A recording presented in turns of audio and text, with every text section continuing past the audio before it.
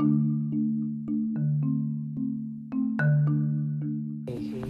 hello friends. Yeah, I'm back. So, did you like my podcast of Indian politics? If you liked it, then please share it with your friends. I'm back to you with another topic, or I would say that this is the most sensitive topic in today's world, which I'm dealing with right now. This topic of religion can't be put in a single episode, so I'll be making more of it later.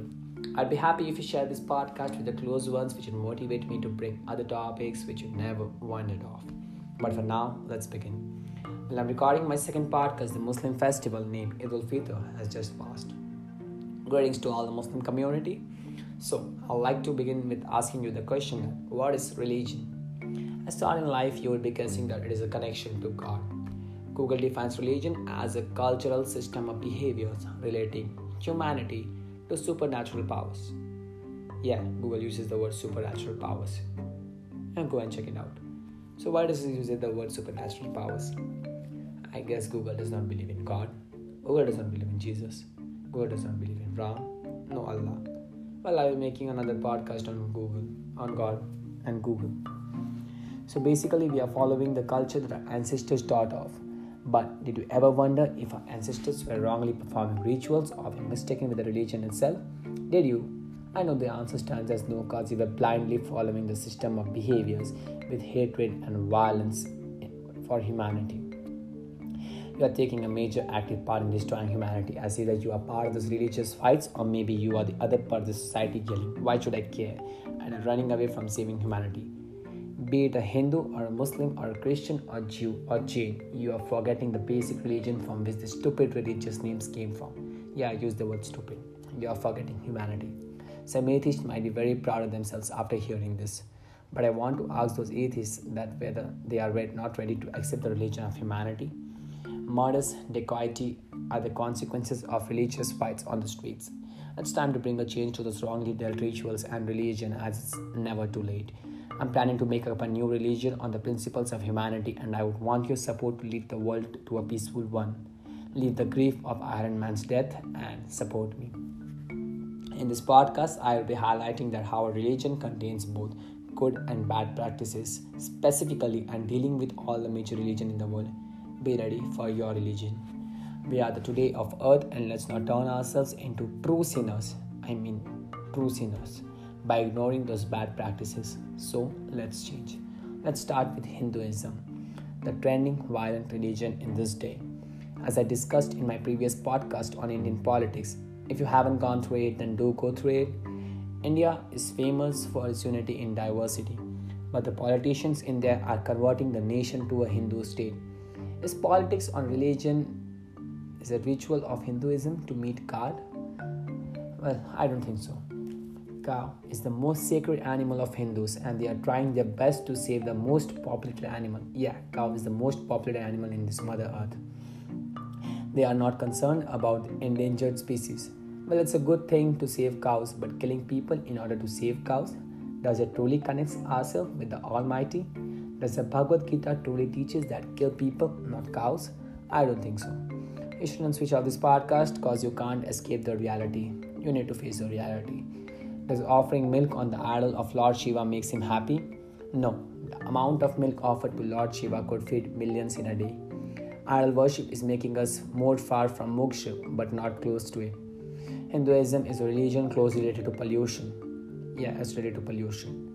There's a festival named Holi where they burn grass, contributing to air pollution. The milk and the food offered to idol goes into the rivers, contributing to water pollution. Building millions of temples around the world will not help you to attain God, but building millions of life will help you too. And the Muslim India-Pakistan fights are escalating at a sharp rate and is a threat of losing humanity, causing havoc or the end of Mother Earth. Hinduism is a religion closely associated with superstitions. Hindus often don't eat onions on every Tuesday and don't use nail cutters on Thursday. Hindus consider black cats as more dangerous compared to the ghost in Conjuring. Don't take it in a sarcastic way, but it's the reality. Fraud pundits or priests are often found in the streets of India. Taking bath in holy water is found to be the one way of getting rid of the sins of Hindus. But does this really help in getting the sinners move away from their sins? This in fact contributes a major percentage in water pollution. I'm sorry, but chanting Jai Shri Ram on the streets won't make you reach heaven, but helping needy ones will surely pave the way to heaven. I'll be making another podcast on God and the answer to the question that do God exist? Apart from these negative rituals, the most optimistic ritual in Hinduism is that it has thousands of festivals in one year, which reunites the family and feels happiness in everyone's life. Hinduism believes in karma, which is the most positive part of this religion. If you're not satisfied with these highlighted points before, do mail me and I'll surely try to get the answer to your dissatisfaction. I got an Instagram account titled Ever Wondered. You can go and follow me there. So, this was all about the Hindus.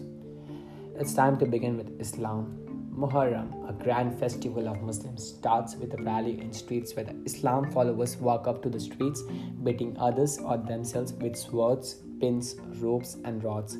People shed with blood as a consequence of this festival. Do you truly think that God might be happy to see their kids wounded with these artificial objects? Allah and Muhammad will be disappointed if he sees his kids with their bodies filled with blood as a ritual to the religion.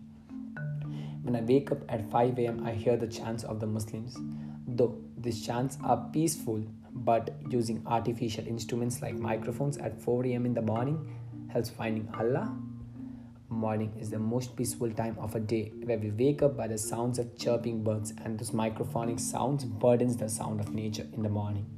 Muslims can peacefully chant their mantras and offer their hearted words with the sound of heart, not by the sound of those microphones. Now, let's talk about the month of Ramadan. Fasting is the most common way as a source of offering to Allah and the Hindu gods.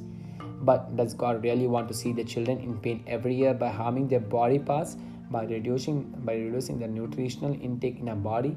I think the answer stands as a big no. As I was reading the biography of Malala Yousafzai, taking away the right to education from a little girl by engaging her into household activities in the name of religion in Islam is a serious crime. Now, let's debate over burqas. Did you ever wonder that why a Muslim woman wear burqas? Some wear it in satisfaction, and that's good. But the ones who are forced to wear burqas in the streets must be given justice.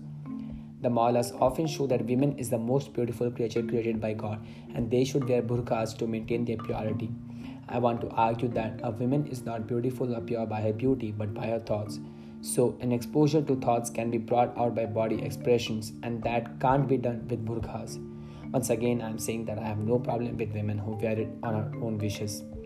I'd like my listeners to think about the policy of triple talaq in Islam, and is it worth or not? Take it by a human mind, not a religious mind. The positive thing about Islam is that they remember their God every time they utter a sentence by using words like Inshallah, etc.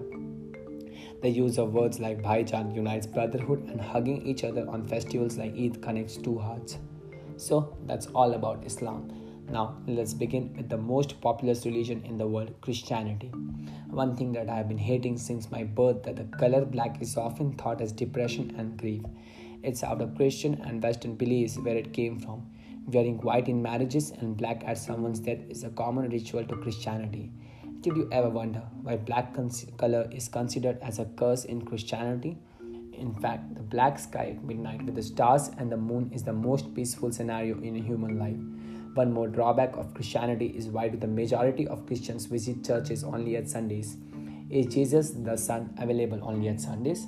If you truly believe in the Son of God, then you should chant prayers every day as most Hindus do.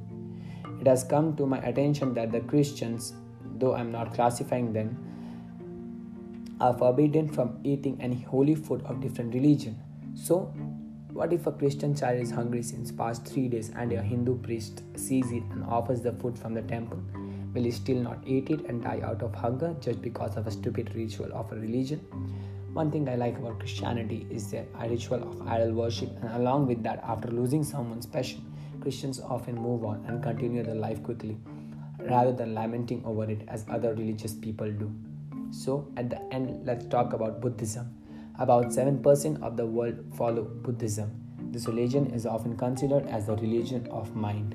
The one and the most impactful ritual of this religion is the power to meditate. This religion teaches one the way to control their minds peacefully. But did you ever wonder that are the 7% of population truly Buddhists? Children are often found in Buddhist stupas chanting prayers. But did the Buddhist monk ever wonder whether the kids should let their minds be controlled by science in their early ages, by going to scientific schools and not by paying tribute to the Almighty all the time? We got a mission to do in this earth and we need to fulfill it.